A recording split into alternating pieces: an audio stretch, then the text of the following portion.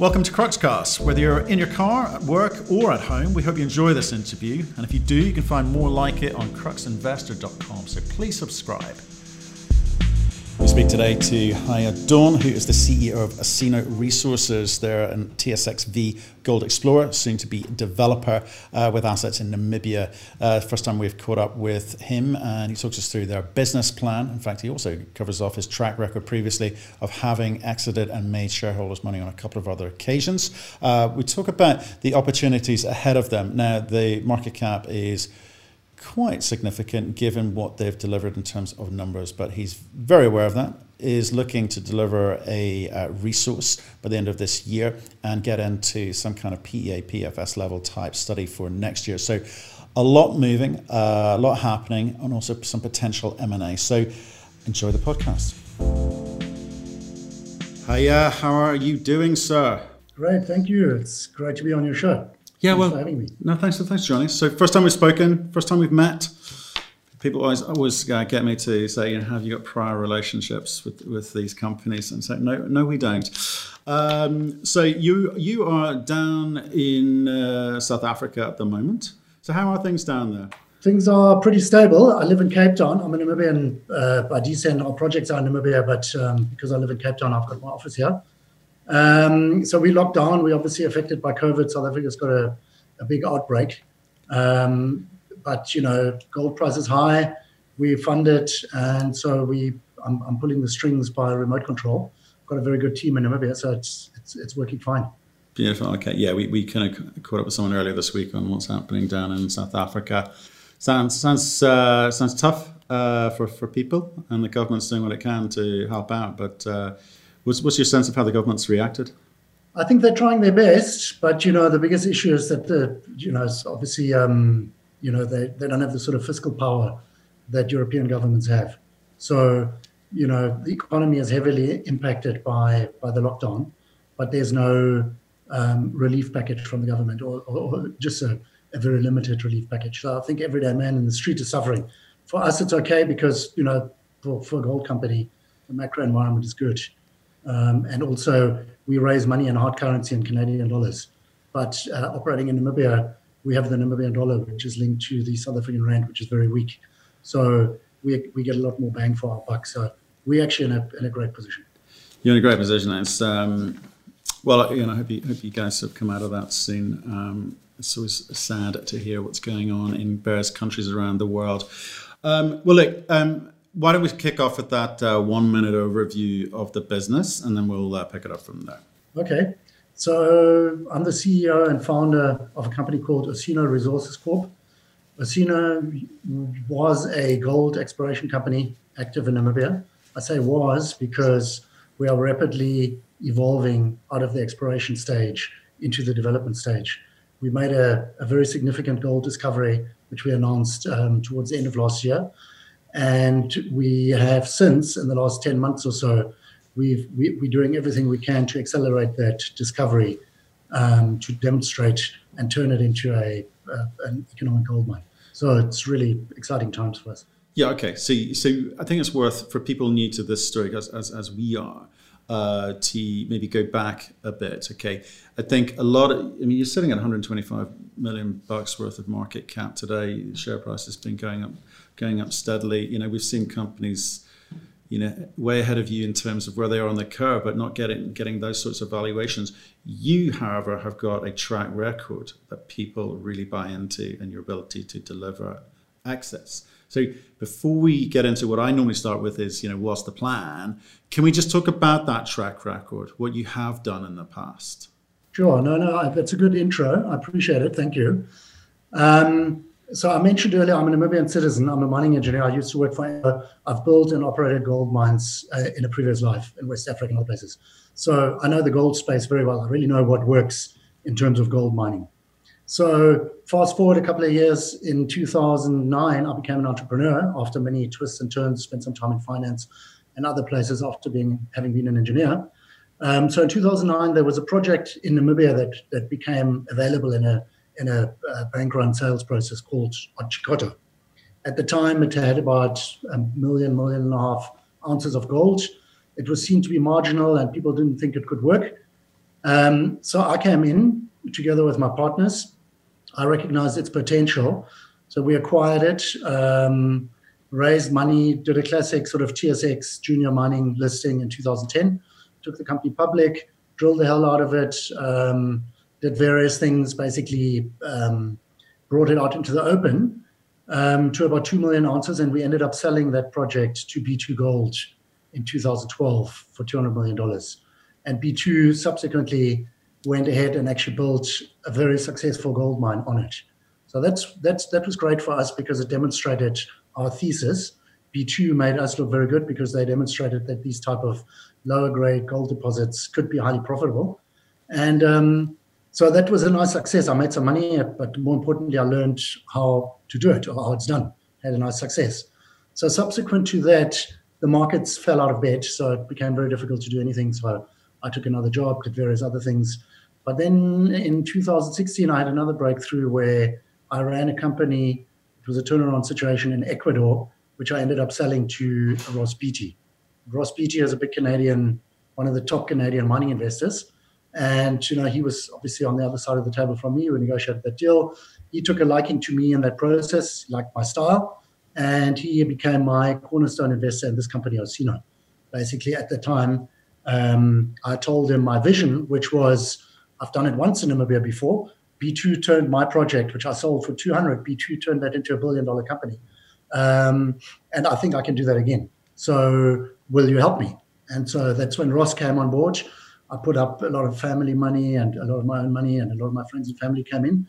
And then with Ross came a lot of other credible money. So that's basically how we got started. And then Osino, I shall say I'm quite proud, because Osino literally started as a dream. And the dream was it was going to be a consolidation play, put some licenses together, credible management, quality money, and then see if we can make a discovery. Because geologically, we knew that the potential was there to make a discovery, but discoveries aren't made every day. These things usually take many years and lots of capital. And so as Osino, we succeeded in doing that, again, for a number of reasons, but primarily knowing what we're doing, being well-funded, and having dedication and good execution capacity. So we pulled it through, and that culminated in this discovery, which we made last year. Now, you must remember that it was a process from 2016, 15, 16, when we started, all the way to 2019, when we ultimately made the discovery, after having spent about $15 million of risk money. So it's a long journey. It is. Now it's very satisfying because I'll just say this. The discovery has been made, and now the company has evolved into something very different. Okay, thanks for that. And I do want to get into detail because I do want to back management teams who are competent and know what they're doing and have done it before. I also like to discover whether they did it by accident, by good timing, by good fortune, by planning, or just having the money available to do it. So can I just take you... All of the above, always. Let me take you back, though. Let me take you back to Otjikato, which is... I make it sound Italian, don't I? I think I do make it sound Italian. Otjikato. I'm intrigued there about... Someone else had looked at it and thought, this isn't going to go anywhere. But you came and said, actually, based on what I can see potential. So what was it that you saw that they didn't? What was that moment where you go, because most people think, oh, someone's looked at this, it doesn't work, move on to the next thing, right? But was it because that's all that was available, or did you know something that they didn't? What was that moment? Couple of reasons. I mean, the one thing was it was owned by a company that was actually focused on base metals in the Zambian copper belt, and they had this gold project. So it was clear that they weren't going to give it the attention that it deserves. That was the one thing. The other thing is dogma. Never underestimate dogma. Our industry, and like all industries, are ridden with dogma. And I would say one of my key strengths, amongst a few other things, but one of my key strengths is not to take no for an answer. So usually when I have conviction in something, I'm not scared to bang the table and to go for it. And that's so in this case, it was pretty simple. I used just good mine planning expertise that I had built up at AngloGold. I took the existing resource model that was there. I gave it to some consultants. I said, can you reevaluate this for me with this operating philosophy in mind, and could that work? And they said, yes, it could work. So it was literally that simple. the dogma, I just want to come back to quickly because this is very important to what Osino does now. And that is, in those days, people were not that familiar yet, or some people weren't that familiar with these high tonnage, lower grade deposits. Especially a lot of your retail investors possibly listening to your show, a lot of the Canadians, they love these epithermal, low tonnage, high grade, next pop, share price shoots, we can trade. This is not it. This is large tonnage, continuous, but lower grade. However, very profitably mined and much more likely to actually become a gold mine because of the continuous disseminated nature. So that's a technical aspect. And, me having mined these type of deposits before as a mining engineer for Anglo, obviously I had the conviction. So, and then there were other things like Namibia is at that stage wasn't known, wasn't seen to be a gold jurisdiction. It only had one other gold mine. It just didn't have any track record. And that's changed now with the success that B2 have had with that gold mine. So I don't know if that answers your question. No, it does answer the question. But then you can then sort of segue over to Chile, the other side of the world.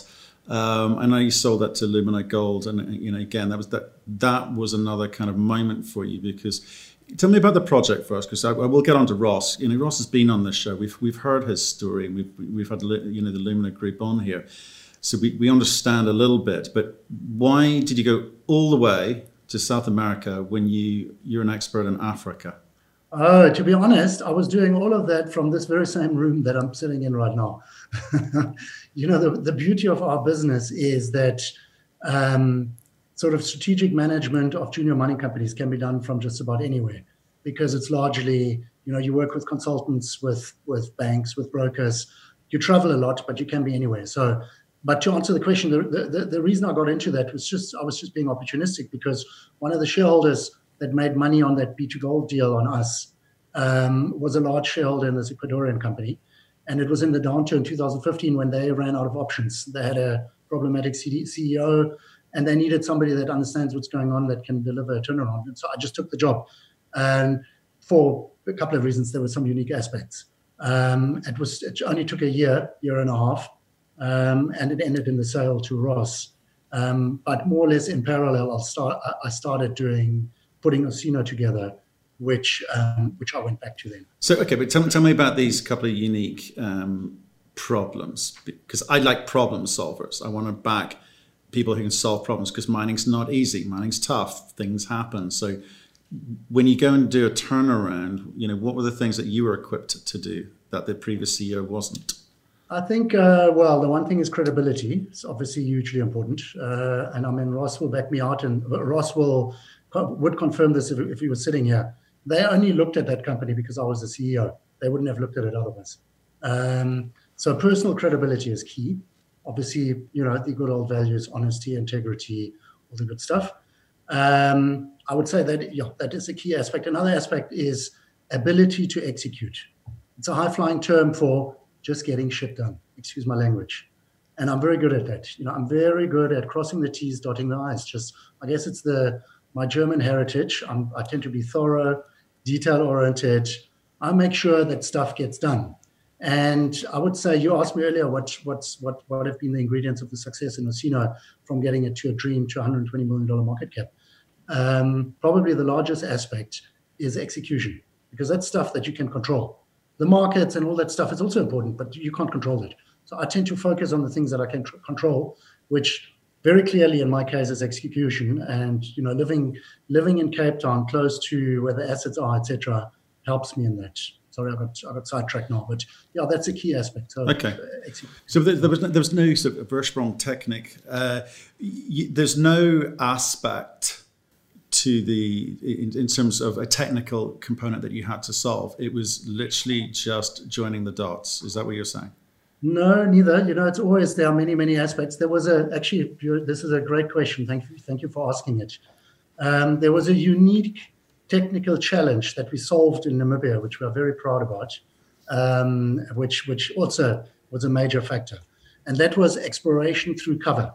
I mean, everybody knows that in today's world, most of the big deposits that are exposed out in the open have been found.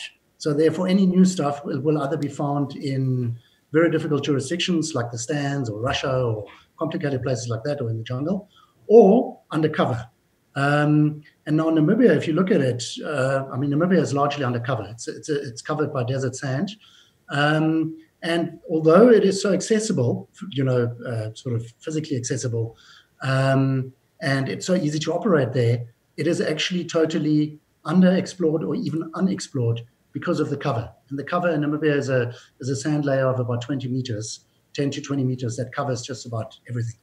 Not everything, but most areas.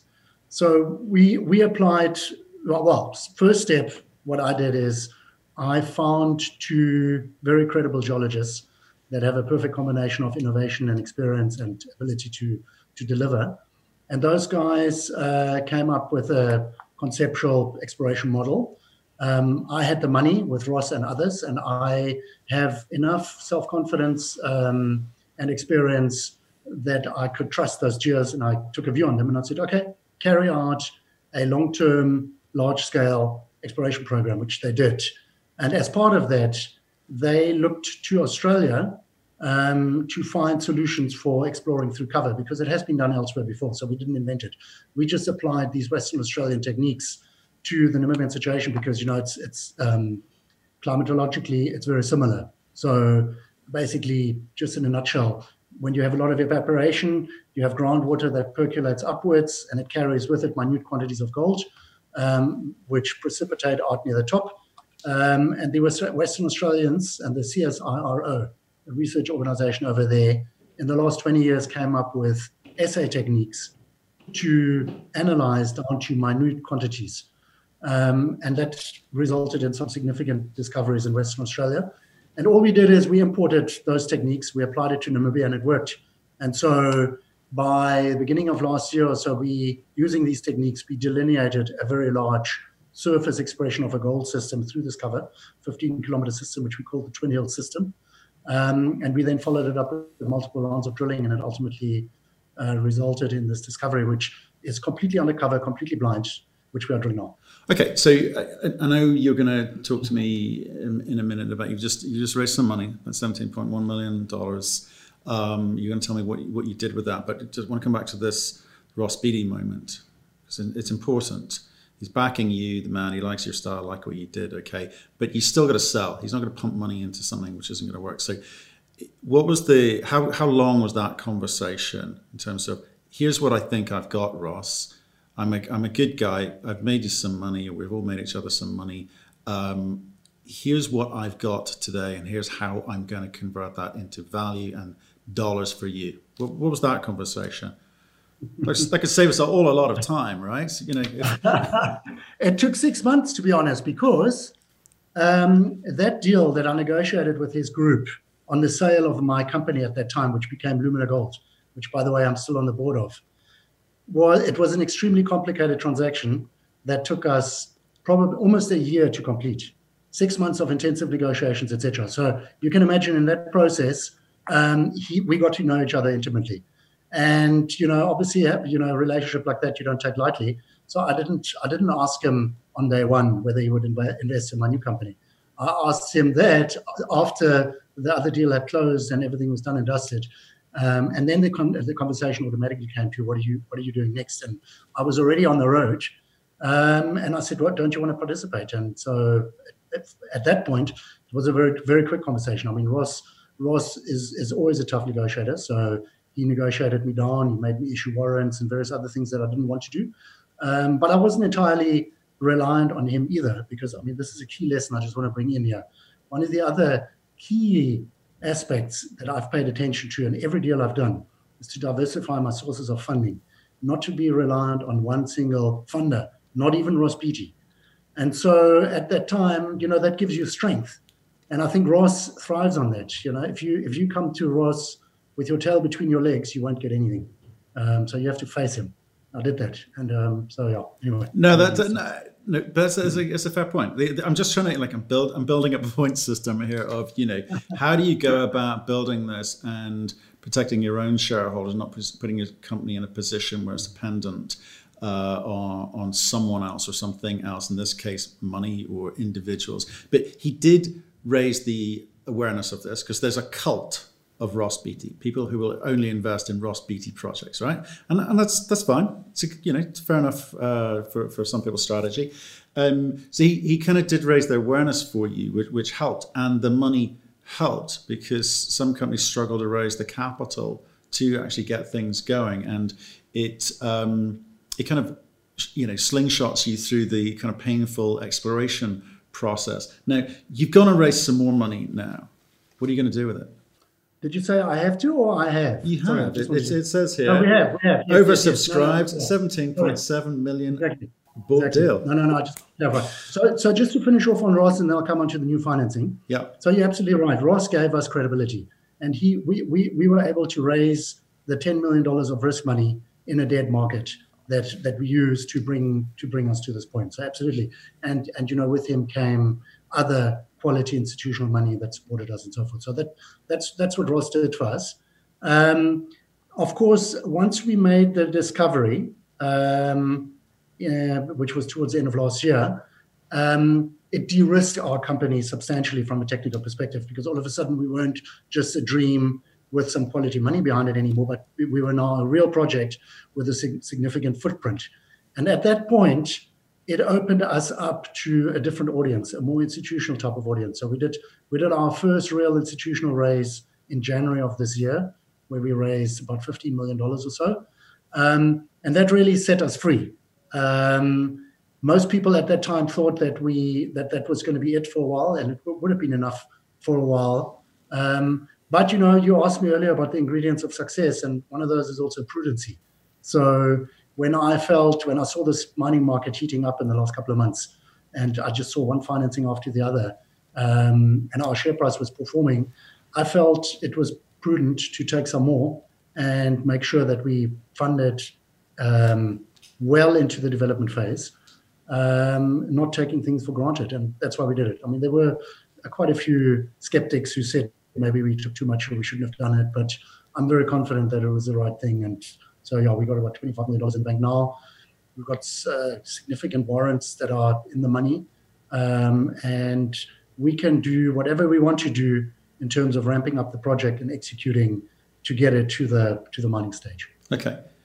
Namibia, we know Namibia through a few uranium companies operating in country, and it's tough at the moment there as well. The government's had to make some decisions, and they've had restricted mining operations. How's that affected you? Yeah, it's very tough, primarily because of tourism. Namibia is heavily dependent on tourism. So again, fiscally speaking, for the economy, socioeconomically, it's very complicated for them. The mining industry has sort of plodded through. So yes, they had some restrictions to the operators. We locked on for about 6 weeks. So basically, we just stopped our drill programs from about March to May. And then in May, we started up again. And we are basically on full tilt. We have 4 drill rigs drilling at the same time. And we are looking to add more rigs and ramp up our activities more. I guess the difficulty that we have is that we can't travel there. I can't go there and visit my own operations because of the international travel restrictions. But we are fortunate in that we've got a very credible Namibian team who are operating quite happily. So it hasn't affected us much. But we are waiting sorely to be able to travel there again. Okay, so given the amount of money that you've got, and you've got four drill rigs running at the moment, what are you working towards? Because again, when I look through the presentation, you do talk about your experience and track record. You've got some nice names there, nice shareholders. You've got reasonable institutional coverage now, as you say. But there's not a lot of meaningful data compiled together to tell the story of what it is that you've got and what you're going to do. So when's that coming? Yeah, thank you. It's good criticism, fair criticism. I guess one of the reasons it isn't there is because of 43-101, the Canadian Stock Exchange Code, which is very prescriptive on what you are allowed to talk about on project and economic information. So therefore, I'm allowed to paraphrase, but I can't give you exact numbers. But in a nutshell, we used to be an exploration company. We made the discovery, and we are now developing that discovery as fast as we can into an operating gold mine. Now that process that I'm talking about is that's a 2 to 4 year timeline, and we are right in the beginning of that timeline. And there are a couple of steps that we have to follow in order to do that. Firstly, we have to define an economic resource. So that's step number one. And the plan is to put that out early next year, with a bit of luck, maybe this year, but I don't want to promise. And the idea is, we're fairly confident that, and this is also, I think, why our market cap is where it is, we are going to put out a substantial initial resource, in the, who knows, I don't want to mention numbers, but it's going to be between 1 and 2 million ounces, hopefully closer to 2 million ounces type of thing. So it's a resource that is of similar scale and look and size to the other 2 operating gold mines in Namibia. The B2Gold one, which produces 150,000 ounces a year. So it's a typical sort of tier 2 type of open pit operation. That's our target. That's where we want to go. Our discovery promises or indicates this, that it certainly shows the potential to achieve that. So that's first, the initial resource. At the same time, ongoing exploration to make it bigger and better. And then at the same time, in parallel with this, somewhat offset, is to do a PEA. A PEA is a Canadian term. It's a preliminary economic assessment. It's basically a pre-feasibility study, but you have to do it if you're going to speak about economics on a project. And you can do as many of these as you like. Typically, operators usually explore, build a large resource, and then later they do a PEA. I'm going to accelerate all of that because we want to put the project on the map, and we want to show the true potential that it has. So that's what we're doing in the next 6 to 12 months. Beyond that, it's a full-on development timeline. Then, assuming that the resource is big enough and assuming that the economic numbers in the PEA are good enough, you would then look to do detailed feasibility studies, financing, start of construction, and actually getting into mining. Now, when I spoke about a 2 to 4 year timeline, so resource PEA is the first year, second year financing, detailed feasibility studies, commencement of construction maybe, and third year, fourth year construction and operation. So I think in 3 or 4 years' time, there's a good chance that there might be an operating gold mine here. Now, of course, many other things could happen in the meantime from a corporate perspective. There's M&A, there's all sorts of stuff that can happen that we're positioning ourselves for. But I think that's a different angle. Meaning what? I want to know what I'm getting into here. So I know you have built mines with some big companies before, but your recent history is taking them through to a stage where you're taken out, right? You're seeking that. Are you seeking that again here? Is this the cookie cutter approach, or do you genuinely want to get into production? I think, a lot of people ask me that, and it sounds too glib sometimes to say, oh no, we'll just sell out, because it's actually not about that. It's ultimately about shareholder value. And as a CEO, of course, I've got personal interests. I've got interests as a Namibian citizen, et cetera, and they all converge. But ultimately, my role is to deliver shareholder value in the best way possible. And shareholder value is not just returns, it's also risks. So that's why, you alluded to, I've sold some companies in the past, and I think I did the right thing. Like B2Gold is the best example. I don't think in 2012, if we had stuck with that project, we would have gone down in flames with the rest of the gold mining market. Maybe we would have lost the project, who knows? We sold it at the right time to B2Gold, who took on all that project risk and all the financing risk, and they built a very successful gold mine. Yes, we left some value on the table. That comes with the territory. Now, I'm just painting a picture here. I can't answer your question directly. I cannot say, yes, we definitely want to sell the company. I think we want to deliver shareholder value. And I do believe that the best way to achieve that is at the appropriate time, which is probably closer, once we've delineated the true potential of what we have through exploration and through technical studies. And once it therefore gets to the construction stage, I think that is an appropriate time to look for senior partners that have production expertise, that are well-financed, etc. So I think it's possible that outcome that you're painting, that it will happen. Okay. But it's, you never know. If we have to, we will construct and operate. Okay. It's a great gold environment at the moment. I mean, never been better for gold companies.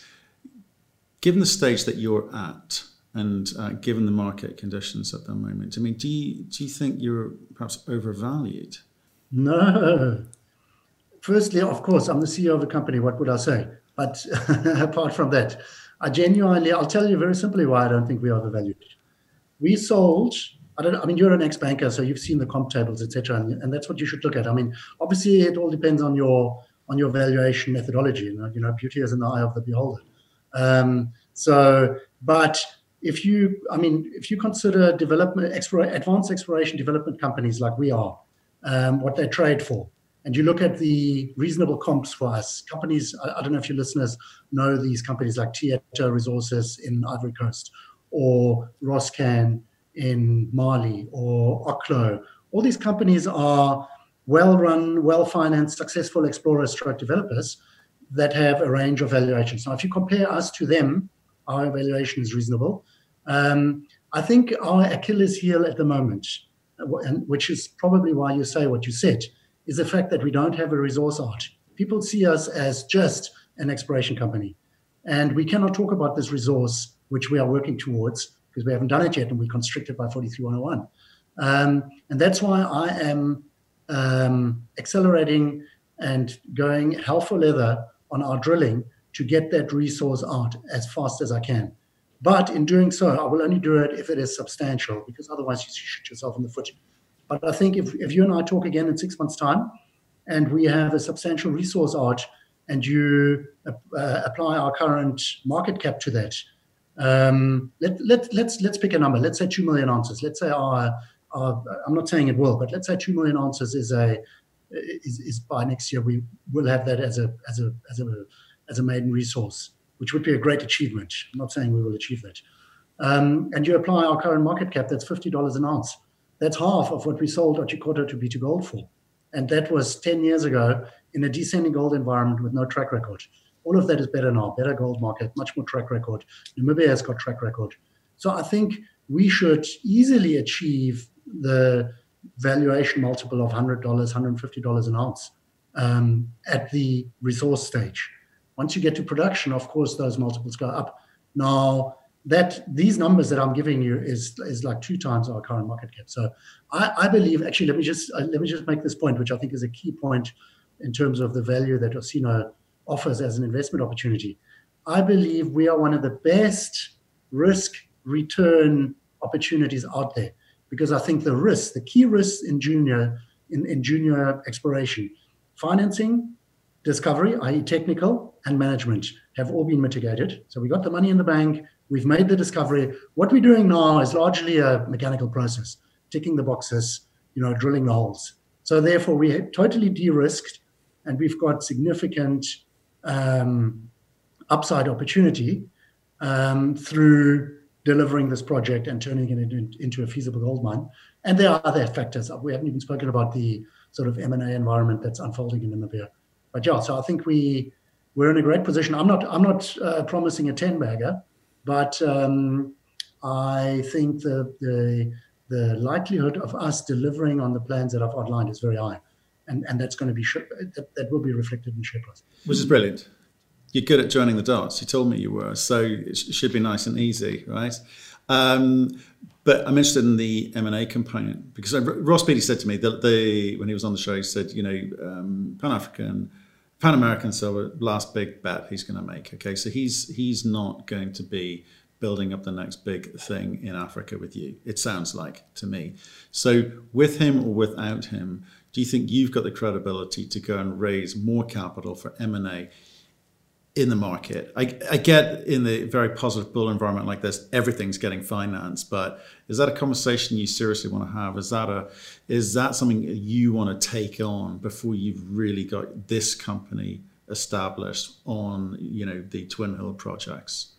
To be honest, no, because I like to stick to my knitting, and I think building companies and creating things, as we've done with Osino, that's my core competence. and I'm good at it, and I know what I focus on the things that are under my control. However, we're in a unique situation in Namibia because we are right next to an operating gold mine, which has many very interesting attributes, but it is owned by a group of people that want to sell it. So that mine, it's going to be that mine. Yeah, it's a couple of hundred. It's well, anyway. Let me not. It's dollars. I'll get there. It'll cost dollars. Right? Yeah. It's dollars. It's an open pit gold mine that Anglo used to own. That's been in production for 30 years. That's got a large resource endowment. It's got 4 or 5 million ounces left. It's in production. It has a couple of issues. It's been starved of capital for a long time, and it's got absentee parents, so it needs a new owner. Now that mine is 20 kilometers away from our Twin Hills discovery. Excuse me. So there are obvious, glaring operational synergies where we have growth, they have established infrastructure, and. So I think putting us and them together is just such an obvious case of 1 + 1 is going to be substantially more than 2. Not just operating synergies, also re-rating. When I spoke to you earlier about the valuation of our ounces, that's just on a standalone basis. But if you look at other examples that are out there, successful deals, like for example, Teranga bought that Massawa project from Barrick some time ago, and Teranga, the share price, tripled or quadrupled subsequently. So there was a substantial re-rate that took place. Now that re-rating is value that could accrue to shareholders. Now, as Osino, I would prefer for someone else to do all that hard lifting, and for us to just keep on exploring, delivering an excellent project. But I'm not sure I'm going to have that luxury, and that's why when this M&A happens, we're going to be part of that in some shape or form, either as an acquirer or being acquired or in a JV or whatever. We are hopefully going to be the kingmaker in all of this, and we are positioning ourselves for that. And that is it has mostly opportunity, but it also has some threats, obviously, because if you're an exploration investor, do you all of a sudden want to be turned into operational turnaround, etc.? So it's not all a silver bullet or a slam dunk, but it is downside protection for investors because it's highly likely that this M&A, specifically in our neighborhood, is going to come. It is going to come. And I think your shareholders and people interested in you want to know what part you're going to play, because you're 125 million market cap, Canadian market cap company, right? So that's not even real money. So the acquisition is significantly, or so the JV, we're talking about significantly more dollars than that, right? And I do get it. People are talking about it, but they want to understand is, it's all well and good saying we're going to be the kingmakers, but why aren't you leading from the front and saying, well, actually, we will manage this entire process? Where are you? What can you tell me? Yeah, obviously, this is highly speculative because at the moment the process hasn't even started. Correct. And we believe that it will start at some stage. We don't know exactly when, but personally, I'm interested to buy time because the more time I have to put a resource on the book and a PEA and get the share price up and so forth, the better positioned I am. So that's the first aspect. However, this is an aspect that we cannot control because the owners will decide themselves when to sell. And I think considering that we're at record gold prices, I could imagine it will be soon, probably soon after the lockdown restrictions have been lifted. Now, how will we act then? Obviously, this is a public forum, I can't tell you, but there are many permutations possible. We could seek partners. We could try to do it ourselves. We could set up a new co, which Osino will merely participate in, and that new co could be led by Ross Beattie and I. I'm not suggesting anything. This is just me. I cannot speak on behalf of Ross. I'm just painting a picture here of us being in a beautiful position where we've got all the options in the world. We just, if we decide to, we can also just sit there and keep delivering, and the deal will come to us. But that's not in my nature. I tend to be more proactive than that. So I think for now that's all I can say. But it's a very interesting aspect of the whole evolution of that gold mining district where we are in the center of. It is. Okay. And what you need to bear in mind is if you take a step back and look at the combined package would have something approaching 5-6 million ounces of gold resources. It would have all the infrastructure in place in a brilliant jurisdiction like Namibia, and you can apply your own valuation metrics to that. That's substantial value, and that's why I do think this is a very interesting deal that one should pursue. Yeah, I mean, I know you wouldn't talk about it if you weren't serious about it, because obviously the impact on your stock, if it doesn't come off, would be extremely negative. So I do appreciate you're serious about it. Can I correct you there? I wouldn't say so, because when I say one should pursue, I'm not saying that Osino should pursue it. Remember, I'm a Namibian citizen, ex-Anglo. I used to be there. I could have different hats, but I would not do anything that's prejudicial to Osino. It goes without saying. So whichever way one would do this, it would be advantageous for Osino.